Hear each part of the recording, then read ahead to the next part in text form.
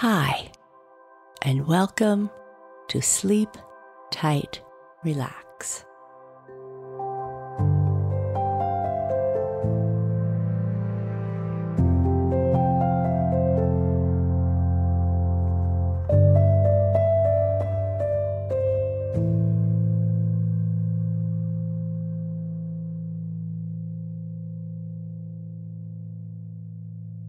A short message for grown-ups.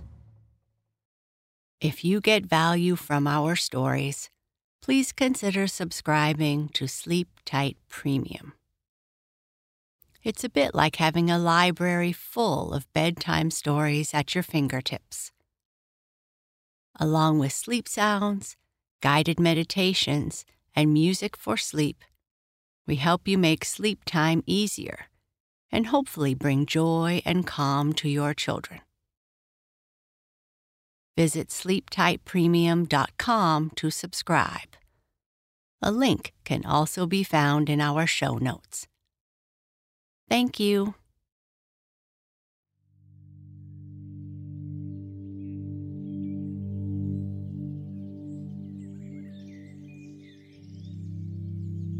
Hi there, and welcome to this episode of Sleep Tight, Relax.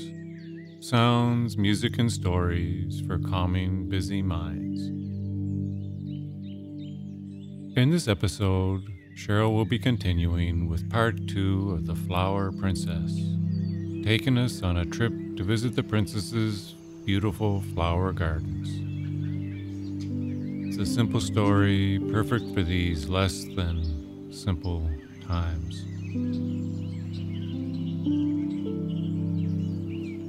Now, as we begin to relax, let's make sure you have a suitable environment for comfort. Find your quiet place where you can sit or lay down on your bed. This should be somewhere you won't be disturbed. If you are ready for sleep, snuggle under your covers, position your pillows or your other little comforts, and get cozy.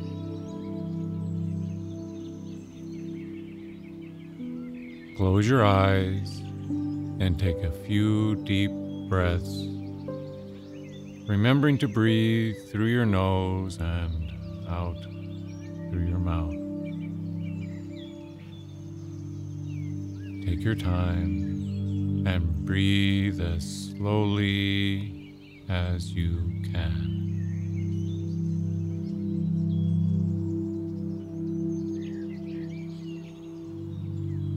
Now, focus on making your breathing slow and conscious. Use a very delicate inhalation, as if sniffing perfume or flowers, or like me, I love to smell the scent of pine in the woods.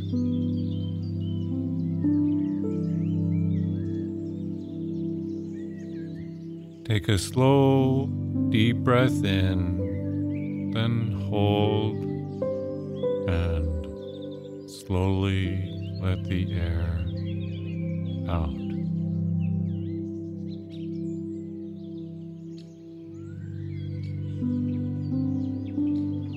As you continue to do this, tune into the faint sound of your breath as the air enters and leaves. Your sense of smell, touch, and hearing are alert. Try it again. Take a slow, deep breath in, then hold ever so slightly, then exhale, letting the air slowly escape your lungs. Continue to do this exercise as many times as you feel comfortable, visualizing the surroundings of the princess's flower garden with all its pungent smells and the sounds of birds and bees.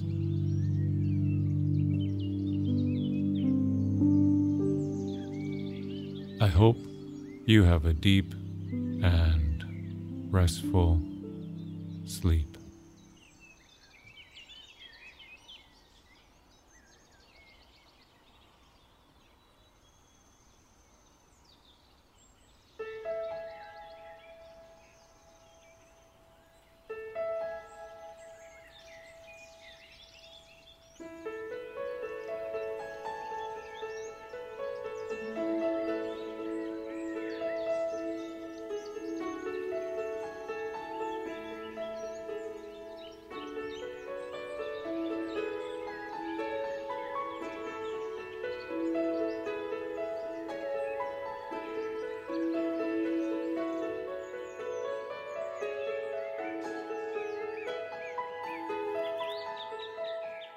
The Flower Princess, Part 2. The next morning, at the same hour, Joyful was wandering through the paths of the garden, seeking his flower maiden. He looked for her first near the arbor of morning glories, but Florette was not there. He had to search far and wide before he found her at last in quite another part of the garden, among the lilies. She wore a white lily in her yellow locks. "Ah," cried Joyful when he spied her, "it is a lily today. But yesterday I thought I guessed your favorite flower. Now I find that I was wrong. Surely, this is your choice. So fair, so pure. A princess herself could choose no better." Florette smiled brightly at him, shaking her hair from side to side in a golden shower. "One cannot so easily read my thoughts as he may suppose," she cried saucily. "Dear maiden," said Joyful, coming nearer and taking her hand, "I have no wonderful garden like this where I can invite you to dwell as its little princess.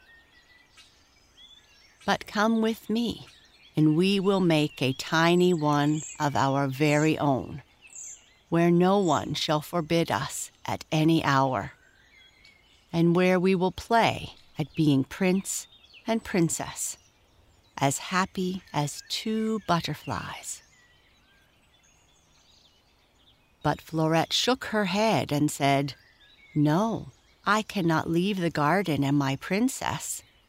She could not live without me.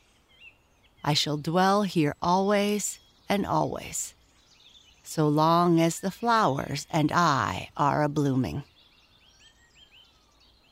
"Then I, too, must live here always and always," declared Joyful.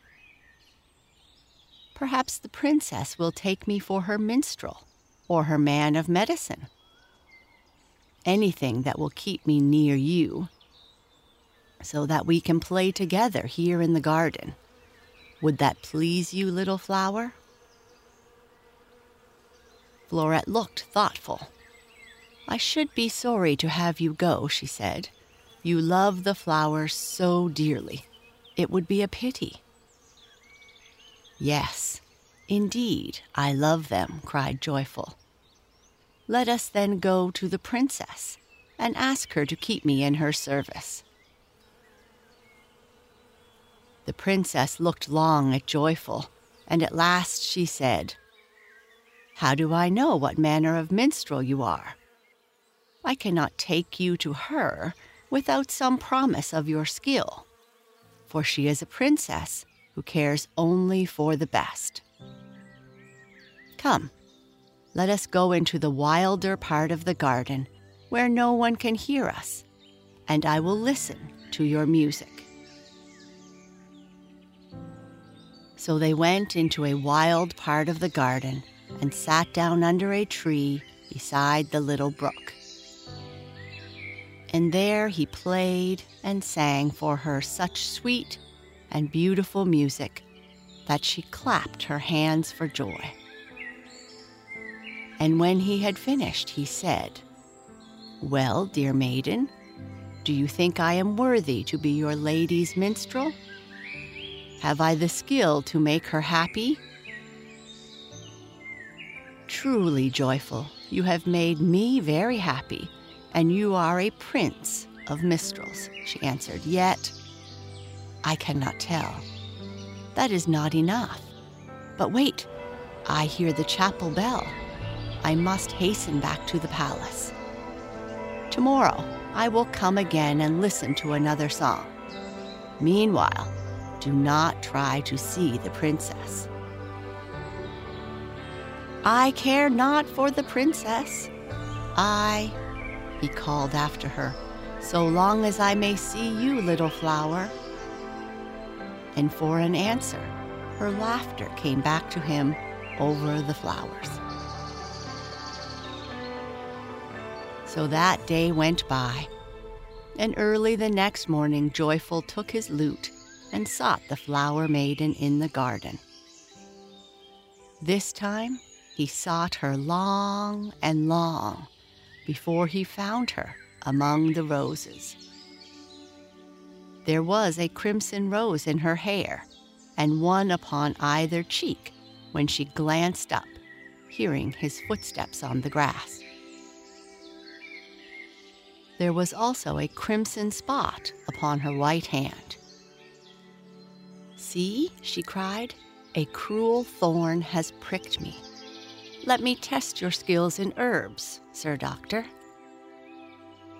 With a sorry face, for it gave him pain to see her pain, Joyful ran to find the leaf of a certain plant which he knew.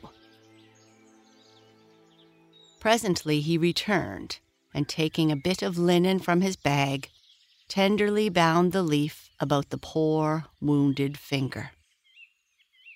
"Now will it be cured," he said. "This is a remedy which never fails."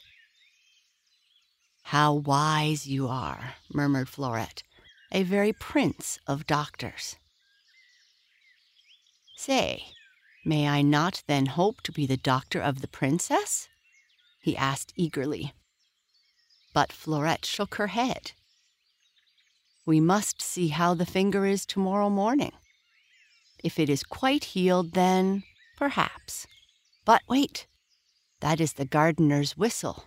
It is late, and I must return to the palace, or he will find us trespassing." And away she ran, before Joyful had time to say another word. Now, when the next day arrived, Joyful sought Florette in the garden long and long. But at last he found her among the lavender. Her finger, indeed, was healed, so that she smiled at him and she said, "Now you shall teach me to play the lute. The princess, I know, would certainly master the lute, but I must see first what sort of teacher you make before I take you to her." So they sat down beside a marble fountain in the fairest part of the garden, and there Joyful taught her how to pluck the lute and to make sweet music. He taught her so well, and they passed the time so pleasantly that they forgot how the hours were flying. "Joyful, you are the very prince of teachers," said Florette.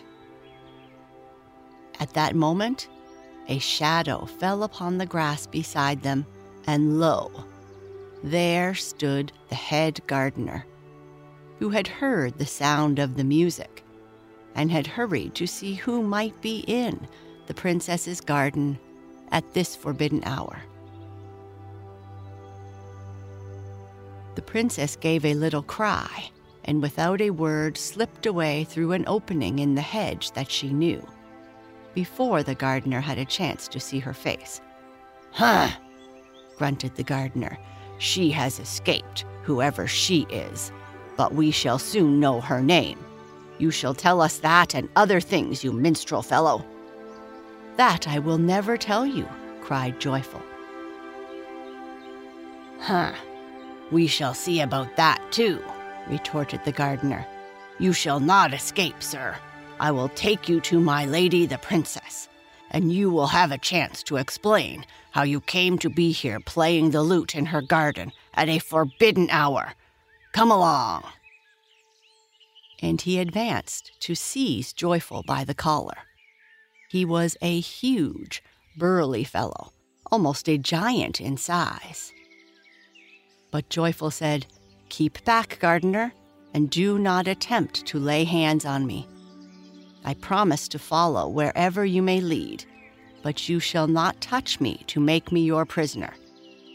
"Huh, a valiant minstrel," sneered the gardener. But he looked twice at the stranger's flashing eyes and at his strong right arm, and decided to accept his promise. At once, he led the way through the winding paths of the garden until they came to the palace gate. Now Joyful was shut into a dark dungeon to wait the hour when the princess was to hold council, to listen to the prayers of her suitors and the wishes of her people. Poor Joyful. "This is the end of my happy time," he said to himself. "The princess will now dismiss me if she does no worse. She will have no charity for a trespasser in her garden, of which she is so jealous. I may not tell her how her fair maiden met me there and urged me to remain. I cannot tell, for that might bring trouble upon the flower maiden, whom, alas, I may never see again." So he mused, wondering wistfully that she should have left him without a word. But there was no blame for her in his heart. He loved her so dearly.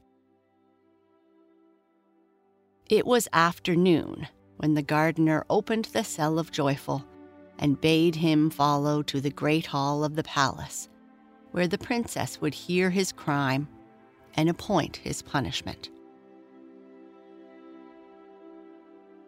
With a heavy heart, he followed down the white marble corridors on the heel of the giant gardener, who muttered to himself as they went.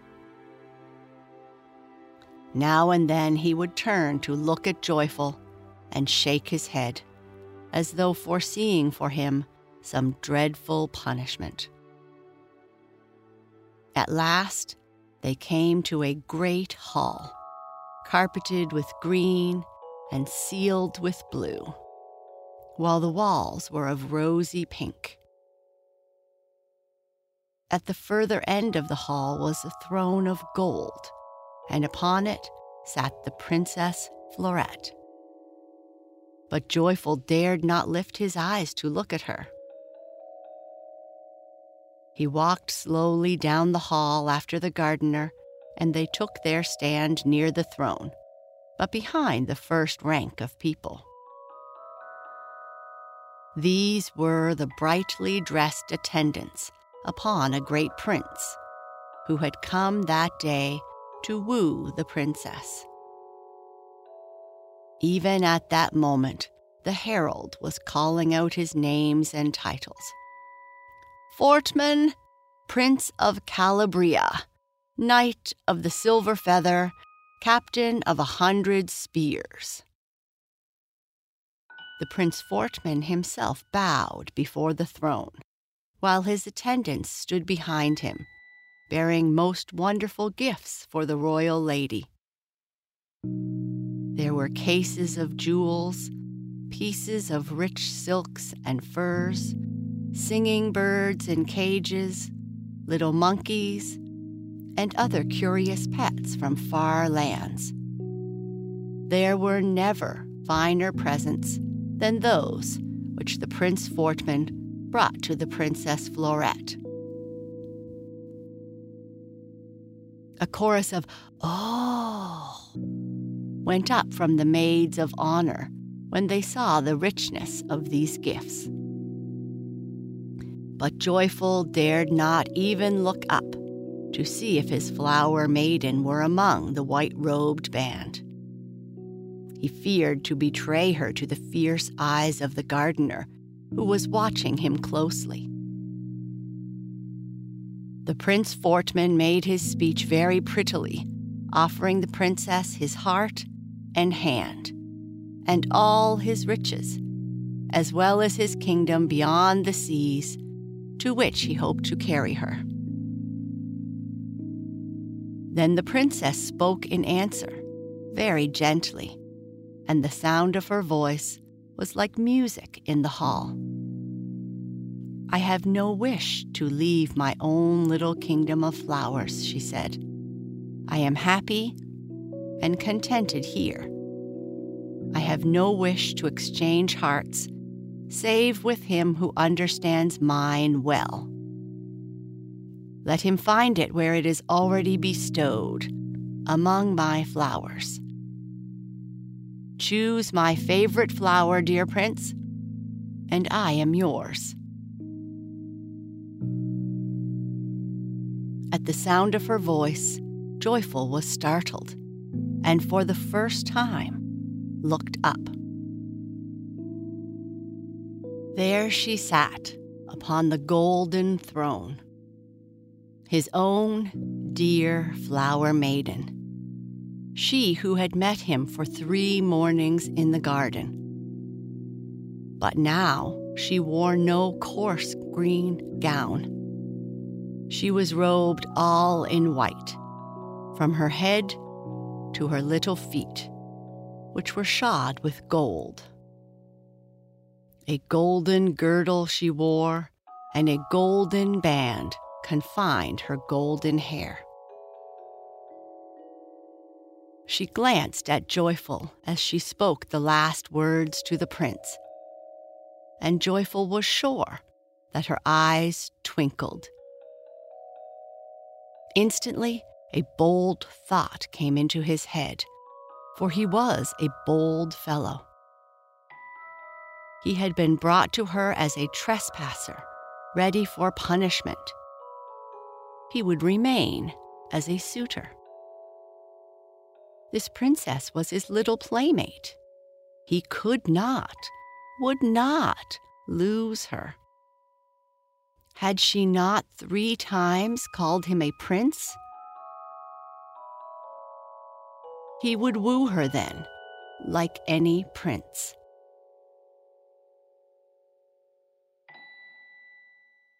But now the princess was speaking again, and this time she looked straight at him. "Whom have we here, good gardener?" she asked, trying to force a little frown. "A trespasser, your highness," answered the gardener in his gruff voice, hustling Joyful to the foot of the throne. "A trespasser who I found in your royal garden this morning at a disgustingly early hour, sitting with a fair maiden among the lavenders, strumming on a lute. I saw not the face of the girl, but I fancy she must be one of your own maids of honor. She also should be punished for listening to the music of the wicked youth." A little cry of horror arose from the happy group about the princess as they looked at one another, wondering who the shocking early riser could be. The princess looked sharply at Joyful and said, "Tell us the name of the maiden, sir, and you shall be pardoned of your grievous fault." Joyful looked up at the princess and said gently, "Lady, I will tell her name to you, and to you alone, if you ask it, though I think that you guessed it already.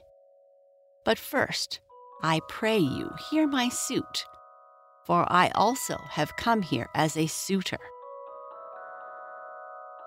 At these words, the princess startled, and her cheeks flushed. The gardener seized Joyful by the arm to drag him away, but Fleurette made a sign for him to stand back. "Let the stranger speak," she said, and let him show, if he can, why, instead of being punished, he should be welcomed as one of our suitors." Then Joyful knelt on the lowest step of the throne and laid at his maiden's feet his sword and his lute and the bag which he always wore at his side. "Fair princess," he said, "I come with scanty gifts and with no attendants, poor and alone. But all that I have, I offer you. My sword for your protection, my music for your joy, my little learning for your aid in sickness and in health. To atone for my boldness in forcing your garden gate, I offer the services of these for as long as you will have them. And I also offer my merry heart, as true and faithful as that of any prince in the world, but more loving than any." At this saying, the Prince Fortman pushed forward indignantly. "You shall not listen to these idle words, O princess," he cried. "This fellow has no right to speak thus to you. He is no prince. He is but a wandering minstrel and vagabond. Let him be sent away from the gates." "Aye, let him be sent away," echoed the gardener and others, and they jostled closer as if to seize him. But Joyful still knelt at the feet of his flower maiden, not at all afraid. The princess rose and, stamping her little foot, angrily commanded her people to be quiet. Then she spoke to Joyful, and the anger was gone from her voice. "It is true you are no prince," she said. "What have you to say in reply to this prince's word?" "Am I no prince?" he answered, looking her straight in the eyes. "The fairest princess in the world has 3 times named me prince. Prince of minstrels, prince of doctors, prince of teachers. Does that not make me a prince indeed?" There was a silence in the hall at this bold answer. Then Fleurette beckoned to her the wise man of the court, a wise man dressed all in black, with a long white beard and hair like silver thistledown. "O wise man, if a princess gave him these titles, is he indeed a prince?" she asked, and her voice was eager. The wise man thought for a little time and then nodded gravely 3 times. "Aye, my princess, so it is written in the book of true chivalry. If he has been so honored, he is indeed, and in degree, a prince." "No!" cried the Prince Fortman. "I say no. She has not also named him the Prince of Courage. The book of true chivalry declares that he is not a real prince if he cannot do battle nobly for his lady's sake." "That will I gladly do," said Joyful eagerly. "I can wield the sword as well as any prince alive." The cheeks of the princess glowed brightly. "Let him prove it, Prince Fortman," she cried. "You shall punish him for his fault and for his boast, if his words prove false. But if he can bear himself the better man, he shall be called a worthy suitor like yourself, and shall have an equal chance with you." Fortman grumbled and looked sulky, for he felt ashamed to fight with a wandering adventurer. But since the princess so commanded, there was nothing for him but to obey. He drew his jeweled sword, and Joyful lifted his plain one from where it lay on the steps of the throne. The courtiers made a ring about the two, and the fencing bout began. 1, 2, 1, 2. The bright blades flashed, and the two lads turned one another the about, seeking each the advantage. They were both skillful fencers, but the watchers soon saw that Joyful was the better man. He thrust and parried. At last, with a sudden jump and twist, he sent the weapon spinning from the hand of Fortman. Away across the hall it flew, and with red face and scowling brow, the prince was forced to seek it where it fell. "Well done," cried the crowd, clapping their hands, forgetting the fault of Joyful in the wonder of his bravery. And "Well done," cried Fleurette. "I, a princess, name you, in addition to your other titles, the Prince of Courage. Arise, Prince Joyful. Your suit is answered thus, as I answer every prince who does me the honor to seek my hand. If you be the very prince for me, you will know where to find my heart. Seek it where it is hidden in my garden. My heart is with my favorite flower. Farewell, my princes both.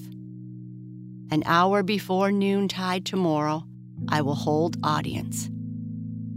Then he who is to be punished and he is to be rewarded shall learn their fate." Saying this, she rose, and stepping lightly down from the throne, passed out of the hall.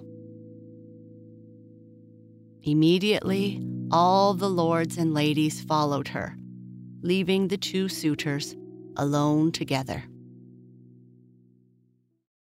Then the Prince Fortman scowled at Joyful, and Joyful scowled back at him. And they went out of the hall by opposite doors, for they did not like each other. Joyful was moving slowly away when the gardener approached and touched him on the shoulder. "How now must I return to the dungeon as a criminal?" asked Joyful, flushing red. "Nay, matters have changed, my lord prince," answered the gardener. "You seem no longer a trespasser, but a suitor. I do not understand how the seesaw has tilted so suddenly, but certainly you are to be lodged in no dungeon cell. My lady has given orders that you be shown to a chamber as fine as that of Prince Fortman himself. Come with me, if it please you." Joyful was then taken to a little chamber, not high, but very pleasant, looking out upon the garden through a window latticed with vines. "You are free to come and go, master," said the gardener, and left him with a low bow. Now, by the time all these things were finished, it was late in the day, and Joyful said to himself, "I will not search for the precious flower tonight. I know that my dear flower maiden prefers the early morning garden, and among the freshly opened buds which I have seen her caress so kindly, must be the one she loves the best. I will now seek sleep, for I am very weary. But early will I waken tomorrow morning to seek the flower which is most dear to her." So Joyful lay down on his bed and was soon asleep, dreaming sweetly of the morrow. For he did not doubt that he should find the right and only flower, since he loved the princess so dearly that he must at last read her secret.